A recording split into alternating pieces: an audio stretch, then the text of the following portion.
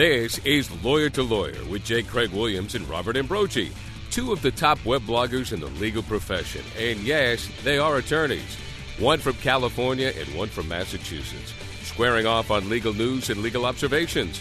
Lawyer to Lawyer is sponsored by Law.com, right here on the Legal Talk Network. Welcome to the Legal Talk Network. We're glad you could listen today to Lawyer. I'm Craig Williams from sunny Southern California. And this is Bob Ambrogi from Massachusetts. I write a blog called Law Sites, another blog called Media Law, and also the Law.com Legal Blog Watch. Craig, last time I checked, you were writing a blog too. Still am. It's called May It Please the Court, and we cover legal issues, much like we're going to talk about today. This past Monday, the Supreme Court ruled in two patent cases, KSR International versus Teleflex and Microsoft versus AT&T, paving the way for what most people believe will be a flood of future patent law cases challenging patents. The KSR International case dealt with two rival manufacturers of adjustable gas pedals. The significance of the decision we will hear more about today, but essentially it comes down to the court's ruling on what constitutes obviousness and its interpretation of the standard that had been applied by the Federal Circuit Court of Appeals. Well, the other case, Microsoft versus AT&T, involved Microsoft's export of a master version of its Windows operating system. Court ruled in favor of Microsoft, overturning a lower court decision, ruling that patent law does not apply to software sent into foreign countries. Today we'll discuss these decisions and talk to several experts about what they portend for the future of patent law. With that, we'd like to introduce our first guest, Matthew Krieger. Matthew is a litigator in the San Francisco office of Morrison & Foerster. He has expertise in patent litigation and patent interference matters, along with other intellectual property disputes. He's served as lead or co-lead counsel in several patent interference cases, co-chair of the firm's Patent Interference Practice Group. Welcome to the show, Matthew Krieger. Thanks for having me. Our next guest is J. Matthew Buchanan. Matt Buchanan practices in the areas of intellectual property and FDA regulatory law for the firm Dunlop, Cotting & Rogers in Oklahoma. He's registered to practice before the U.S. Patent and Trademark Office, and he is the founder and author of the blog Promote the Progress, a blog focused on worldwide intellectual property policy issues. Welcome to the show, Matt Buchanan. Thanks for having me, guys. And our next guest is Professor Joshua Sarnoff, Assistant Director of the Glushko Samuelson International Property Law Clinic and a practitioner in residence at Washington College of Law, American University, where he supervises law students in the practice of intellectual property law. He's a registered patent attorney, teaches patent law, and has been involved in a wide range of intellectual property and legal and policy disputes. Recently filed an amicus brief in the Supreme Court in the KSR Teleflex case. Welcome to the show, Professor Sarnoff. Delighted to be here. Thanks for asking. Let's start talking about these two particular patent law cases and how prevalent patent disputes are and may become in the future. Professor Sarnoff, let's let you lead off. Sure. Let me say that this case was really a very big deal. Rather than say it by myself, I'll actually quote one of the counsel for the defendants, and usually you don't promote what a big loss you've just had. But he says the practical consequence of the decision is huge on investors' existing patent relationships and the value of patent assets of all enterprises. So I think that, as you'll probably hear, the Supreme Court has made the law of obviousness more uncertain, although it's also made the bar to getting a patent much higher. And as a result, you have lots of issued patents that now are likely to have invalid claims, which will lead to more litigation. And there's already been a substantial increase in patent litigation over the last few years. So although I think the decision is ultimately very good for society, I would expect we will see a lot more patent litigation and a much higher burden to getting patents. Well, Matthew Krieger, maybe you could just give us a quick overview of what this case said. Sure. So the background here is the Federal Circuit had for many years developed a doctrine that gave a real clear hurdle that one had to get over if you wanted to prove that a patent was obvious. And what it was that you needed to establish, if particularly in a case where the claim was that the prior art, two pieces of prior art could be combined to arrive at the invention, In such a circumstance, someone who was challenging a patent had to find what was referred to as a teaching, a suggestion, or a motivation in the prior art to combine these two prior ideas into the new invention. And it was applied more or less rigorously for many, many years. So it meant both when one was trying to obtain a patent, if the patent examiner pushed back and said, no, this was obvious, one could successfully argue with the patent examiner and say, no, there was no explicit suggestion in the prior art that these things should be combined, and that would carry the day and the patent would issue. And in litigation, what it meant was when someone challenged a patent as obvious, this was a jury instruction that one could get. It was an argument one could make in trying to achieve summary judgment that the patent was not obvious, and this was a very specific hurdle that had a lot of power. And what the Supreme Court did in this case, and I agree with Professor Sarnoff that the exact the Supreme Court was a little unclear on what the new standard should be, but what they were quite clear about was that this teaching, suggestion, motivation test is not the law, and the Federal Circuit was wrong to impose that test. And so that hurdle is now gone, and it will make it much easier for folks to challenge patents as being obvious. Well, but didn't the court say that it had already told you? They've already said what the standard should be. Isn't that kind of what they were saying in this decision? Sure. They referred back to these Graham factors, and there are several other sort of snippets in the opinion that suggest the themes that one can expect will apply, but the Graham factors are not very determinative. They're a series of factors. And so there will be a fair amount of uncertainty here. We know it's going to be easier to show a patent is obvious, but it's going to take several years in my view, to settle out exactly how that's going to play out. Matt Buchanan, how about you? What's your take on this case? Yeah, I agree with everything said so far. It's important to note that the Supreme Court seemed to take issue with the teaching, suggestion, motivation test in the sense that the Federal Circuit recently has kind of elevated it to this litmus test status, whereas if you couldn't find some sort of a teaching that everyone could see and grasp, then there was no way that you were going to show obviousness. And that's really what they objected to. And in doing that, they said, guys, we've already told you what the law is. We did it back in the 60s, and in fact, it's the Graham factors, as Matt mentioned. So now everyone involved in the patent world has to kind of go back to where we used to be, which is the Graham factors. The TSM test had sort of become a shortcut to showing obviousness or failing to show obviousness in the courts, in the Patent and Trademark Office, and everywhere where patents are challenged. And now we've got to get into these more detailed Graham analysis, as the court told us to do back in the 60s. This is Josh again. I actually think it's even more complicated than that, because although the Supreme Court has said you go back to the Graham factors, they've also expressly approved of some earlier decisions that really don't require much consideration of the Graham factors at all. These were the Anderson-Blackrock case and Secrida versus AgPro. In those cases, I'll use Secrida as an example, there was a combination of using water to wash and using gravity on a slope to move cow manure. And putting the two together was found not to be sufficiently inventive. And in particular in Secrida, what they said was that if there was no new function involved in the combination, but only the pieces of the existing technology being put together to do the things they did before, that was enough to demonstrate obviousness, without regard to motivation to combine at all. And I'm just going to quote some language from the case here. It says, Secrida and Anderson-Blackrock are illustrative. A court must, emphasis on the word must, ask whether the improvement is more than the predictable use of prior art elements according to their established functions. If the answer to that is no under Secrida, the question is over, and this is an obvious invention.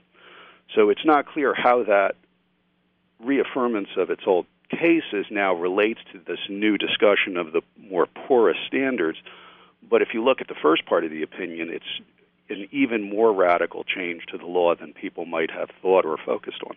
I think there's a couple of hints in the opinion. That's one of them. And they sort of follow the theme of predictable results or unpredictable results of the combination. And the other theme of there is an explicit mention of teaching away. So these are some of the issues that come up in Graham, but the court has applied special emphasis to those idea of was there something about the combination that was unexpected or unpredictable that made the invention work in a way that you wouldn't have expected? And the other, this teaching away concept, was if there was something in the prior art that suggested away from or taught away from this combination. Those are two elements that the court placed special emphasis on. But I agree that the potential in the opinion here is that we'll either see jury instructions or court rulings that will give a shortcut to a finding of obviousness. So what is the impact of this ruling both on future patents and on existing patents?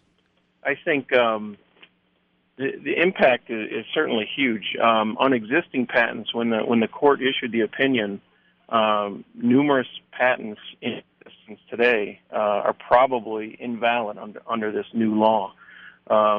Future patents, certainly it's easy to say that it's going to be harder to get patents in the future, but I think the effect is even bigger than that, because I think companies that have massive portfolios and maintain portfolios and file hundreds of applications each year, I think they'll start to look at that practice a little bit differently, and they might change the bar, their internal bar, as to what falls on the side of let's seek patent protection and what falls on the side of, well, let's keep it inside, or let's maintain a trade secret, or let's just go ahead and publish it somewhere else. Why do you think the Supreme Court's taken such an interest in patent cases lately and instilled so much flexibility where there used to be rigidity? Well, the theme here has been, over the last few years, there have been a lot of patent cases, and almost universally the trend has been reversal of the Federal Circuit in a manner that limits patents or limits their value. I think, and there's in the oral argument on KSR, there was some discussion of this, and some of the other recent cases, that I think the Supreme Court is concerned about patent quality, about the Patent Office's ability to be a police on patent quality, and concerned that innovation is actually being retarded by patents that are just garbage. Well, I was just going to say, Justice Kennedy alluded to the fact that the standard, as having been applied by the Federal Circuit, was hindering the progress rather than promoting the progress. I think he made reference to that. I was just going to say on the impact of the opinion, I mean, reexamination has got to be a huge issue here. The procedure is in place now to attack patents that have already been granted. Given all the number of patents that got past obviousness challenges and under the wrong standard, I think those are just ripe for potential reexamination. I think we can expect to see a big uptick there. In addition, companies have to report the value of their assets, I think, and again, quoting one of the counsel for the defendants, the decision will affect trillions of dollars in investments. So it really is a big deal. Going back to the reasons, the Federal Circuit was an experiment of a single court to address a particular area, and I think the Supreme Court gave the experiment a lot of time to work and then decided it wasn't. And since at least the 2002 decision in Festo, I think they realized that there were significant problems not having appellate courts be able to talk to each other and have the cases filter up to them. So they have to get involved, as they were heavily involved in the 19th century in managing patent law, and they're doing so. Well, so what does that suggest? I mean, does that suggest we're going to see an end to this, to the appellate system as it now stands? Not an end, but a revision of the appellate system as it now stands? Well, that would be something for Congress to decide, but if Congress doesn't expand appellate jurisdiction in patent law, I would expect the Supreme Court to stay actively involved. I mean, there was a post yesterday from Roger Parloff, who writes for Fortune as a lawyer himself, which his headline was "Supreme Court to Patent Appeals Court Dropped Dead," and he said that where the Supreme Court had been giving wrist slaps before, it delivered a right cross to the jaw of the Federal Patent Appeals Court in this decision. It was gentler than their oral argument. I think in that sense, KSR really gives the Federal Circuit an opportunity, maybe a second chance, if you will. The Federal Circuit was intended to kind of bring some uniformity to our patent law from the appellate level, and now we've got a KSR decision that probably opens a lot of questions, and we need some uniformity brought in on obviousness law, and we need to kind of feel out what everything means now in light of KSR. And I think the Federal Circuit has the opportunity to do that right now, but they could also go the other route and kind of lead into some more disarray. and it'll be interesting to see how that develops over the next couple of years. I think there are different industries that may be affected very differently by this decision. Certainly, the industries, there's a whole slew of patents that basically are of the form of here's some great idea that we've known about for years. Let's try to do it on the internet. Those kinds of patents, I think, are very vulnerable. In general, the computer, electronics, and mechanical field, where the results are more predictable, I think you'll see the decision having a bigger impact. Then in the life sciences, biotechnology, pharmaceutical realm, I think these patents will tend to be stronger, and they will tend to be more immune to this decision because of the unpredictability of the field. That, and I agree. The Supreme Court in the language, they talked about this concept of ordinary innovation, and ordinary innovation should not be subject to patent protection. And there's a lot of industries out there that the bulk of their patent portfolio is made up of what I call incremental innovation. And I think incremental innovation is the same thing as ordinary. But I think there's a lot of industries out there that have been getting by on building portfolios off of incremental innovations. And I don't go first to the computer and internet stuff, but I instead go to places like Detroit. If you look at any of the Detroit-based patent portfolios, they're very, very incremental innovations based on simple, old technologies in the mechanical field that are extremely predictable. Well, there was an interesting post also in another blog yesterday, which suggested that and I think this is following up on what Professor Sarnoff might have alluded to, that there's a potential Sarbanes-Oxley implication to this decision insofar as this ruling may have a substantial impact on the value of certain companies with substantial IP holdings. Now, I know you're all patent experts and not maybe not corporate experts, but any thoughts on that? Consult with counsel. It's got to be true, particularly for these patent holding companies that have made a business out of litigating the value of their patents. And disclose. There's one other aspect of the decision which hasn't gotten a lot of attention, but I think is going to be very important, which is in Section 4 on page 23 of the opinion. It's a very short paragraph that deals with summary judgment standards. Now, for those of us who've litigated patents, obviousness was one of the hardest things one could ever get summary judgment on, because you have this loosey-goosey Graham factors. You have typically an expert on one side that says it's obvious, an expert on the other side that says it's not obvious, and it's just a classic case where judges will never pull the trigger, and you'd have to try these cases to a jury. But what the court did in this case was quite extraordinary. After they threw away the suggestion motivation teaching test, they then went on to apply the law of obviousness themselves and decide that the patent was obvious. They didn't remand for fact-finding. And in this case, there were battling experts on both sides of the question, and what they said was quite interesting. They said, in considering summary judgment, the district court should take into account expert testimony, but only on the subsidiary facts, not on the ultimate question of obviousness. And the three facts they identified were, if it's undisputed as to the level of ordinary skill in the art, the scope of the patent claim, and the content of the prior art, then a trial judge is supposed to make his or her own determination as to whether the patent is obvious. And I think that's just going to be extraordinarily useful to patent defendants who want to maintain that a claim is obvious, because what this means is, unless there's a genuine dispute about what the claim means, what the prior art says, and what the level of skill in this field is, and those things are, quite often not subject to real dispute, the trial judge should just decide. And if the claim is obvious, then it's invalid, and there won't have to be a trial. I couldn't agree with you more. The opinion, of course, is still somewhat confusing in terms of whether they were really just affirming the summary judgment of obviousness or themselves making a separate determination or even remanding for further consideration, since they did remand the case.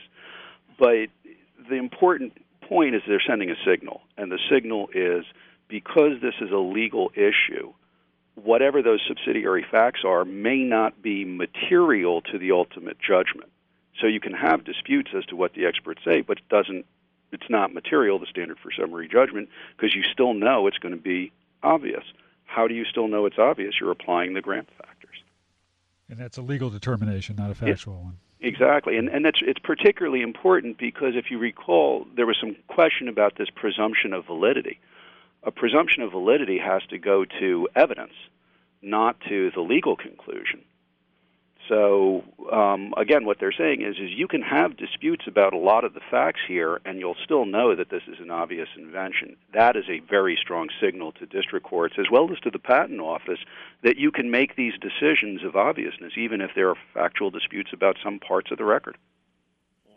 Well, it's time for us to take a short break. We return. We'll get final thoughts from our guests on these two new patent cases. We invite you to visit law.com for timely legal news and in-depth resources. From daily headlines to practice-specific updates, law.com provides up-to-date information to those working in the legal profession. As part of its coverage, law.com is proud that J. Craig Williams' blog, May It Please the Court, and Robert Ambrogi's blog, Law Sites, are part of its blog network. Don't wait any longer. Visit law.com today and get free subscriptions of our Newswire newsletter with the top legal stories of the day, or sign up for a free trial subscription to one of our Practice Center sections. If you found us in the podcast library of iTunes, thanks for listening. Check out some of our other shows at LegalTalkNetwork.com and become a member. It's free. Lawyer to Lawyer is produced by the Legal Talk Network and a staff of broadcast professionals. If you have an idea for a topic or a show, we want to hear from you. Go to LegalTalkNetwork.com and send us an email. If you have a comment or question, we want to hear from you. Leave us a message on the Legal Talk Network listener line at 781-634-8959. We really do listen to the messages and even answer your questions on our next show. Did you know that Legal Talk Network podcasts are also available as CLE? Visit Law.com's CLE Center at www.clecenter.com. That's clecenter.com to enjoy listening and get CLE credit. Check out our Lawyer to Lawyer host blogs. J. Craig Williams' blog at mayitpleasethecourt.com. Likewise, Robert Ambrogi's blog at legalline.com for daily legal observations, perspective, and, of course, a healthy dose of humor and wit.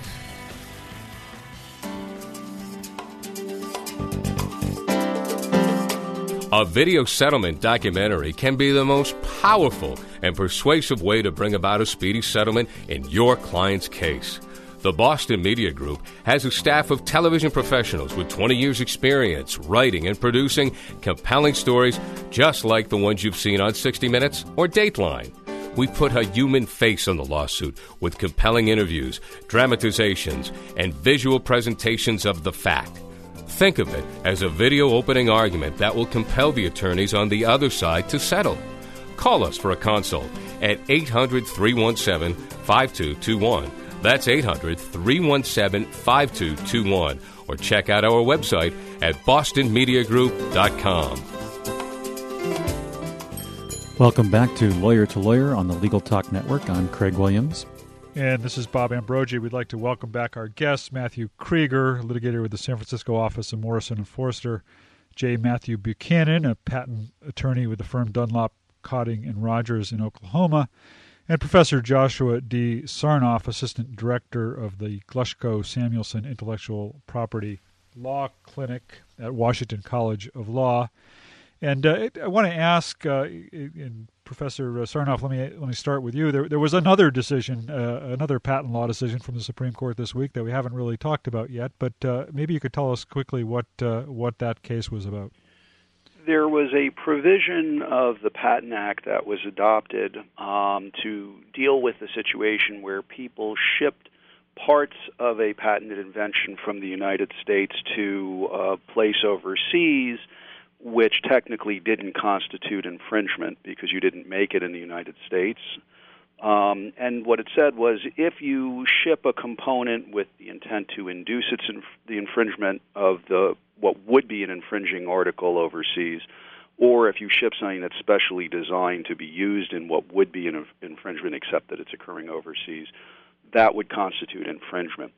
And it was a very big money case between Microsoft and AT&T over a speech codec computer, which basically translated voice imagery into the computer. And what was shipped from the United States was Windows, which had the software in it. So what the Supreme Court ultimately said was that shipping what are called golden master disks from the United States. The embodied software overseas isn't an act of infringement, and reproducing it into copies that then get put into the computers overseas also is not an infringement. And, it's only about $500 million or $1 billion decision there. It actually may be a very big deal for the biotech industry, because if you ship something that has to be reproduced overseas, that reproduction overseas won't be an act of infringement depending on how the claim is drafted. So again, it's an important case. It's a case that may go back to Congress for a fix if people feel that this is a problem. The concern was that this would move U.S. activity overseas to avoid infringement. And I think the biggest thing is the decisions that the case didn't address, which is whether or not software as an intangible thing or software as embodied in some type of physical media like a hard disk is itself a patentable invention. Do you think that the AT&T Microsoft decision would have turned out a little bit differently if it had not been Windows in its entirety, but simply a portion of the code of Windows? Well, again, what was patented was a computer using the software itself. So what was shipped was Windows in its entirety. And again, they could have simply said the damages are excessive here. It's also not clear if they had installed a particular golden master disk that had been physically shipped from the United States in one computer and then reproduced it, whether one could make the argument that there was one act of infringement but lots and lots of damage that resulted from it. So I don't think that was actually the real dispute. I think the dispute was really whether or not Congress intended to prohibit copying abroad. Matt Krieger or Matt Buchanan, any further thoughts on the Microsoft case? Well, I mean, KSR is a groundbreaking, huge decision in patent law. I don't think Microsoft falls in that category. I mean, it may have been a big money case in this particular issue, but it ended up being a pretty technical interpretation of what the statute means when it says component and when it says supply a component. And they just basically interpreted the statute in one particular way. I mean, Congress could easily change it if they don't agree. And although there may be certain software inventions or even potentially some biotech, I think that's pretty limited.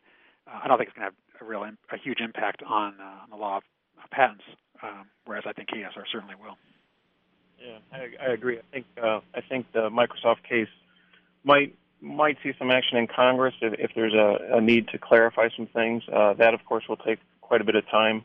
KSR has impact today. Well, we're nearing the end of our program, and we'd like to wrap up and get your final thoughts as well as your contact information for our listeners. So, Matthew Krieger, to wrap up today's discussion and give us your contact information. Sure. So, I mean, I don't really have much to add. KSR case is going to have a huge impact. It'll take a while for us to see exactly what that impact will be. I think we're going to see a big effect on certainly patent litigation. It'll be interesting to see what the Patent Office does when they have to change their manual of patent examination procedures to address it, and how free patent examiners will feel to sort of apply their own common sense to decide whether patents are obvious. My contact information is mkrieger, mkreeger, @mofo.com, or you can call me at area code 415-268-7000. And J. Matthew Buchanan. Well, first, guys, thanks for having me. I think it was a great discussion on the cases. I would second Matt's thought. I think KSR is an enormous case that's going to have significant impact for years to come. It'll be interesting to see how the Patent Office responds. It'll be interesting to see how industry responds with their patent portfolios. The Patent Bar needs to respond as well, and how we represent clients and things like that. I'll be tracking the policy developments on the site on promotetheprogress.com, and I also track Federal Circuit case law on a site called fedcirc.us. I think I'm almost involved in as many web projects as you guys are, but those are my two primary ones, and people can reach me off of those websites. My primary email is jmbesq@gmail.com, and my phone number at the firm is 800-235-5925. And Professor Josh Sarnoff. Again, thank you for inviting me on the program, and to the other commentators who I wholly agree with their summaries. I think that, in particular, how the Patent Office and how the Bar chooses to implement the KSR decision really is going to be critical. I think the Federal Circuit has already, through Judge Michel, signaled that they view KSR as kind of a tweaking of their standard rather than as a repudiation of their approach. And the Supreme Court even said that they weren't ruling on whether the new way that the Federal Circuit is approaching things is inconsistent with the Supreme Court's earlier cases. So a lot will depend on what happens, and if the Federal Circuit doesn't go along or if the PTO doesn't agree, we'll be back in the Supreme Court probably within 5 years. My contact information is jsarnoff@wcl.american.edu. We also have a website for the Program on Information Justice and Intellectual Property at the Washington College of Law, www.pijip.org, P-I-J-I-P. And if anyone wants to speak by phone, it's 202-274-4165. Well, thank you to all three of our guests. I think you've helped us see some of the not-so-obvious aspects of this decision. And Craig, look forward to talking to you again next week. Well, Bob, it's obvious we'll be back next week, too. Ouch. Cheers. Thanks again for listening to Lawyer with J. Craig Williams and Robert Ambrogi. We hope you'll listen again and check out our other shows on the Legal Talk Network. Lawyer has been sponsored by Law.com.